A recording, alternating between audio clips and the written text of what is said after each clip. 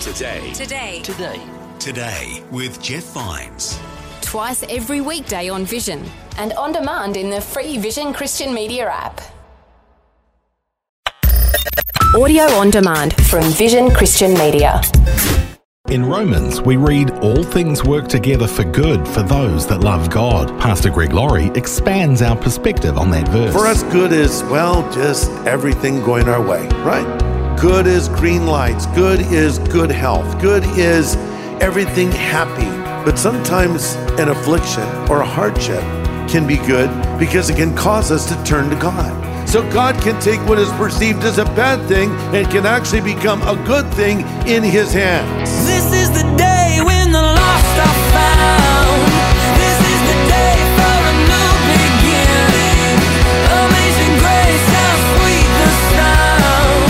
Again you hear all the angels are singing. This is the day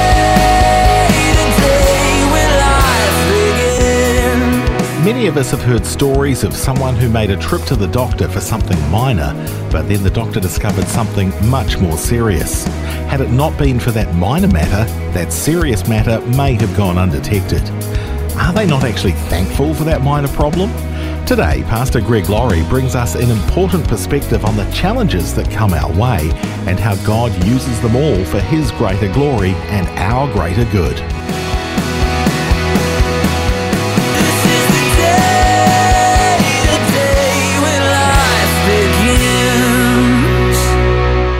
Going through the book of Romans together, and I love chapter 8, and I especially love verse 28. And I want us all to read it out loud together. Ready?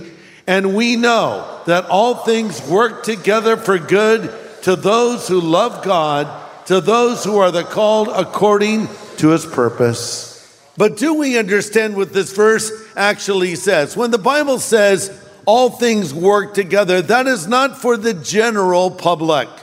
It is not true for every person out there, because all things don't work together. There's sort of a variation of it. It says something along the lines of, well, all's well that ends well. And then we sometimes hear people say, it's all good, man. Well, you know what? It's not all good, man. Sometimes it's really bad, and things don't make sense. And things happen to us that are inexplicable. This is a very specific promise to a very specific person. And that person is someone who loves God. If you love God, and by that I mean if you put your faith in Jesus Christ and trusted Him as your Savior and Lord, you can lay hold of this promise for yourself no matter what you're going through right now. And there are things that happen to us that seem like they may be bad that are actually kind of good. Example, for us, good is, just everything going our way, right? Good is green lights. Good are blue skies. Good is paid bills. Good is good health. Good is everything happy. And that is good. I'll agree with you on that. But sometimes an affliction or a hardship can be good because it can cause us to turn to God. Because sometimes when things are going really well, let's be honest, we forget God. We don't pray like we ought to. We don't read our Bibles that often. We just take these things for granted. But when the bottom drops out and a crisis hits, we drop right to our knees, and that's good. So God can take what is perceived as a bad thing and can actually become a good thing in His hands. In Psalm 119, there's a number of statements the psalmist says about this. First of all, in verse 67, he says, before I was afflicted, I went astray, but now I have kept your word. Then he writes in verse 71 of Psalm 119, it was good for me that I was afflicted, that I might learn your statutes. Then later on, he writes, your judgments are righteous, and in faithfulness you have afflicted me. Because you'll go through things in life, you'll say, this isn't good, but maybe it will turn out to be good. The classic example of the guy who lived out Romans 8:28 is not in the New Testament, but in the Old. His name is Joseph. And we all know his story. He's just a young guy. You know, there's not a single critical word said about Joseph in the entire narrative of a story that goes over many chapters of Genesis. But Joseph was favored by his father. So his dad gave him a super cool coat that was given only to the people who were sort of over the worker. So instead of working in the fields like his brothers, he had this nice coat and he would kind of cruise around wearing it. And maybe he was a little bit of a show off. Maybe he was a little too much of a snitch on his brothers. But if those are the worst things he did, it's not a lot. But his brothers despised him. And they said, let's just kill our brother Joseph. That'll be the end of it. But then as they were preparing to kill him and thinking about it and talking about it, a group of slave traders passed by. So they said, well, let's just sell him to the slave traders, make a little money off him. So they sold their brother to slave traders. And they go home to dad with this coat of many colors, put some animal blood on it and said, oh, sorry, Dad, your beloved son Joseph got killed today by wild animals. Meanwhile, Joseph is on his way, destination unknown. He's bought by a man named Potiphar, who is actually effectively the head of security for the Pharaoh. And Potiphar brings him into his beautiful home, puts Joseph in charge. And because Joseph is such a godly man, everything's running along beautifully. Potiphar's prospering, but Potiphar had a lustful wife that put her lustful eyes on young Joseph. She was the original cougar. And day in and day out, she would say, basically, have sex with me. And he refused her. And the Bible even tells us he was very good looking, very well built. But he refused her advances and said, how can I do this horrible thing and sin against the Lord?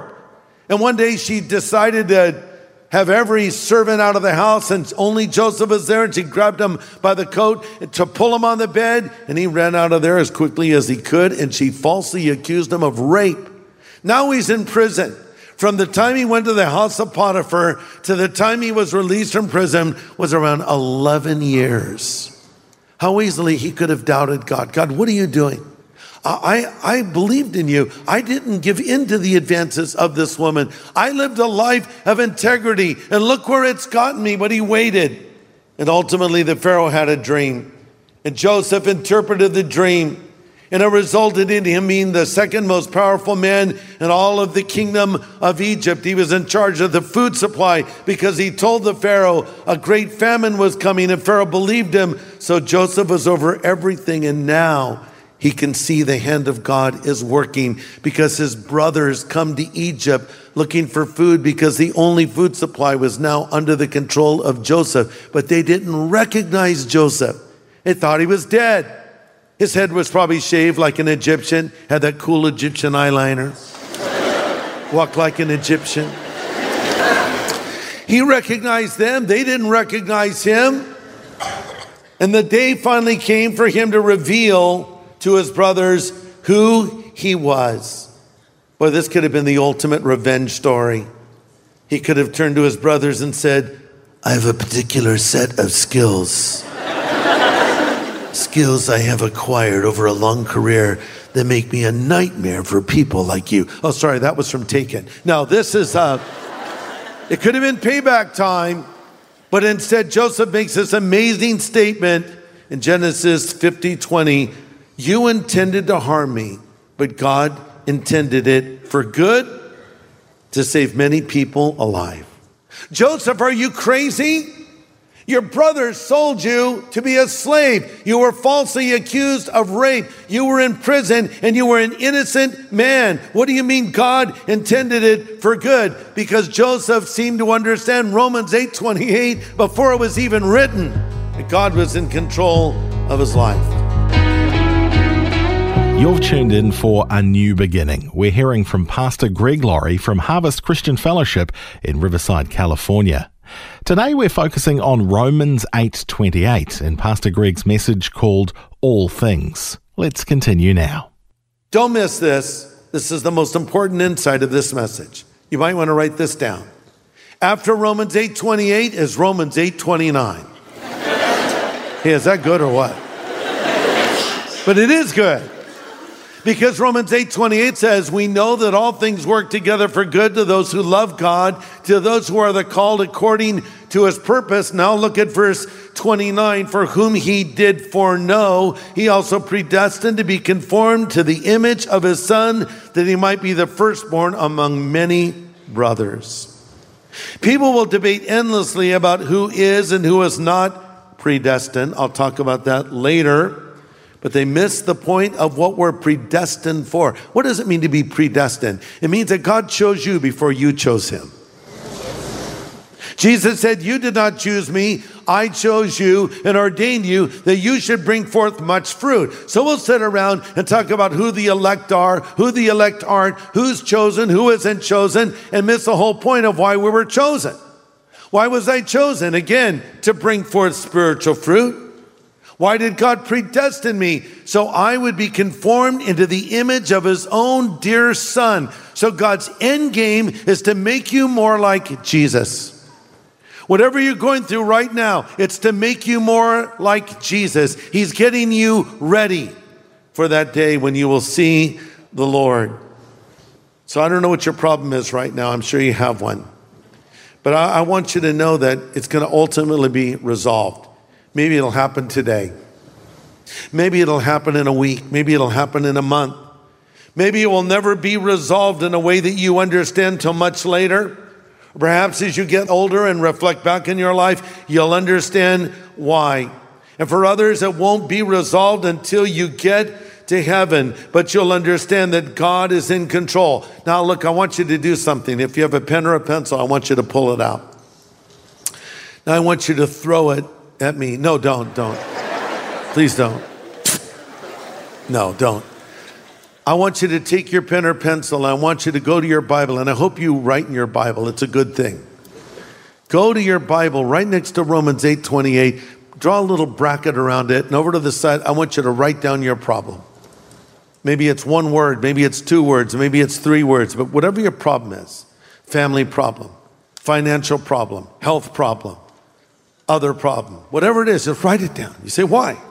Because you're going to look back at that verse in a few months, maybe a little later, maybe a little sooner, and you're going to start seeing how God is causing even that to work together for your good and for his glory. It'll be a little reminder that God hasn't forgotten about you. So wrapping this up, all things work together for good to those that love God. This is where you understand that all of life's events pass a point of providence.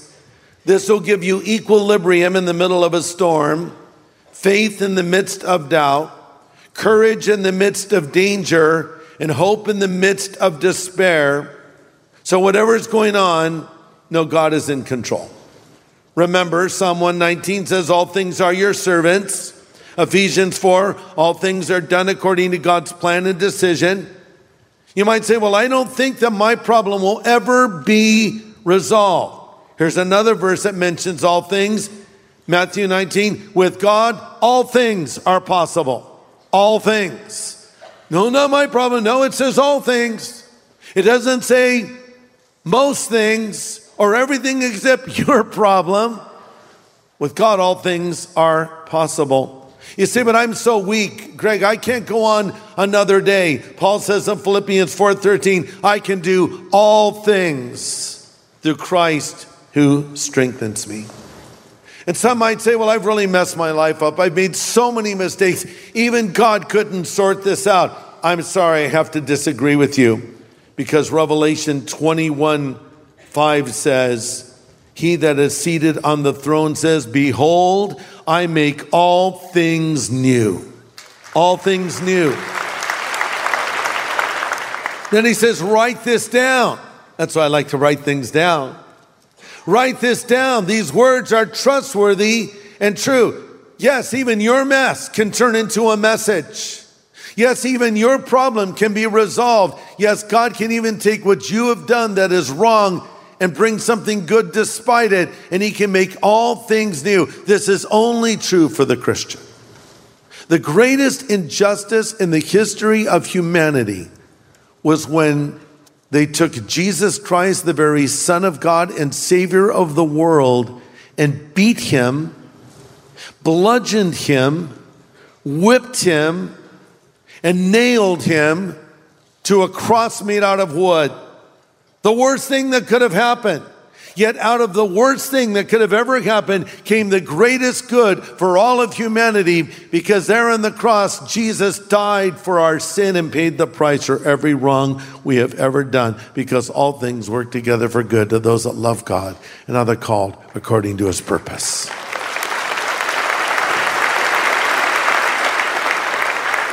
He died on that cross for you. He did it because he loves you and because he wants to forgive you. As I said, Romans 8:28 is for believers only. Maybe you're a non-believer here today, watching wherever you are. You say, well, it's all good, man. It'll all work out. No, it won't. It might get worse. But if you're a Christian, all things work together for good to those that love God. So you need to start loving God. You say, how do I do that? You need to admit you're a sinner. Realize that Jesus Christ died on the cross for your sin, for my sin, for our sin. Rose again from the dead. And he can come into your life and make all things new. He can make your family new. He can make your lifestyle new. He can make your future new. He can make everything new. But you must come to him and say, Lord, I'm sorry. You know, we've been having a lot of rain here in California, haven't we? But one thing I like about rain is when it's over, everything is clean. Even the people that don't wash their cars get a car wash. The streets are clean. And if things are just right, you'll see a rainbow. That's nice. So God can do that for you.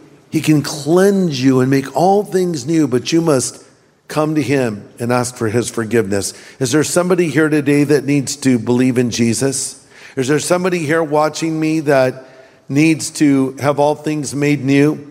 Is there someone that needs to know they'll go to heaven when they die? If that's you, respond to this invitation. Let's all bow our heads. Father, thank you for your word to us. Thank you for your love for us. Thank you that you really do make all things new.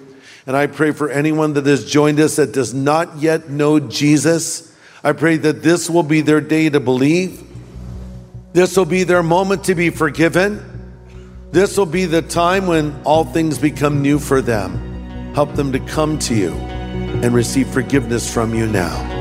In Jesus' name I pray. Amen.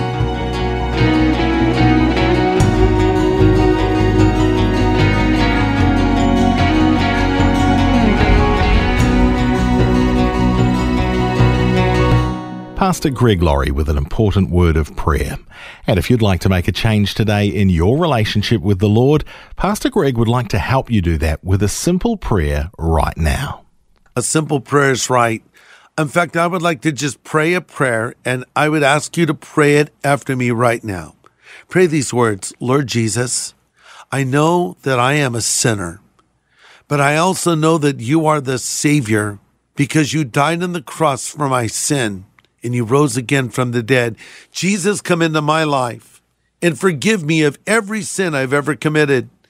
I choose to follow you from this moment forward. Thank you for hearing this prayer. Thank you for answering this prayer, Lord. And I pray all of this in Jesus' name. Amen. If you just prayed that prayer and meant it, I want you to know, on the authority of Scripture, God Almighty has heard your prayer, and he will answer this prayer. You are now a newly minted child of God. So congratulations, you've made the right decision, and welcome to the family of God. I want to send you a special gift because of that prayer you've just prayed. It's called the New Believer's Growth Packet, and in it is a copy of the New Testament in a very understandable translation called the New Living Translation. It also is filled with hundreds of notes that I wrote that will encourage you in this commitment you've made to follow Christ. And there's some other outstanding materials in this little packet I'll send you as well. So order your copy today, and let me be the first to say to you, congratulations and welcome to the family of God. And to get that New Believer's Growth Packet, just get in touch and we'd be glad to send it right out when you call 1-800-PRAY-FOR-ME. That's 1-800-772-936. And the team would love to pray with you too. Call 1-800-772-936 today. Next time on A New Beginning, Pastor Greg continues his study series in the book of Romans called Relentless Grace. We'll stay here in Romans chapter 8 for a message called Too Good to Keep to Yourself.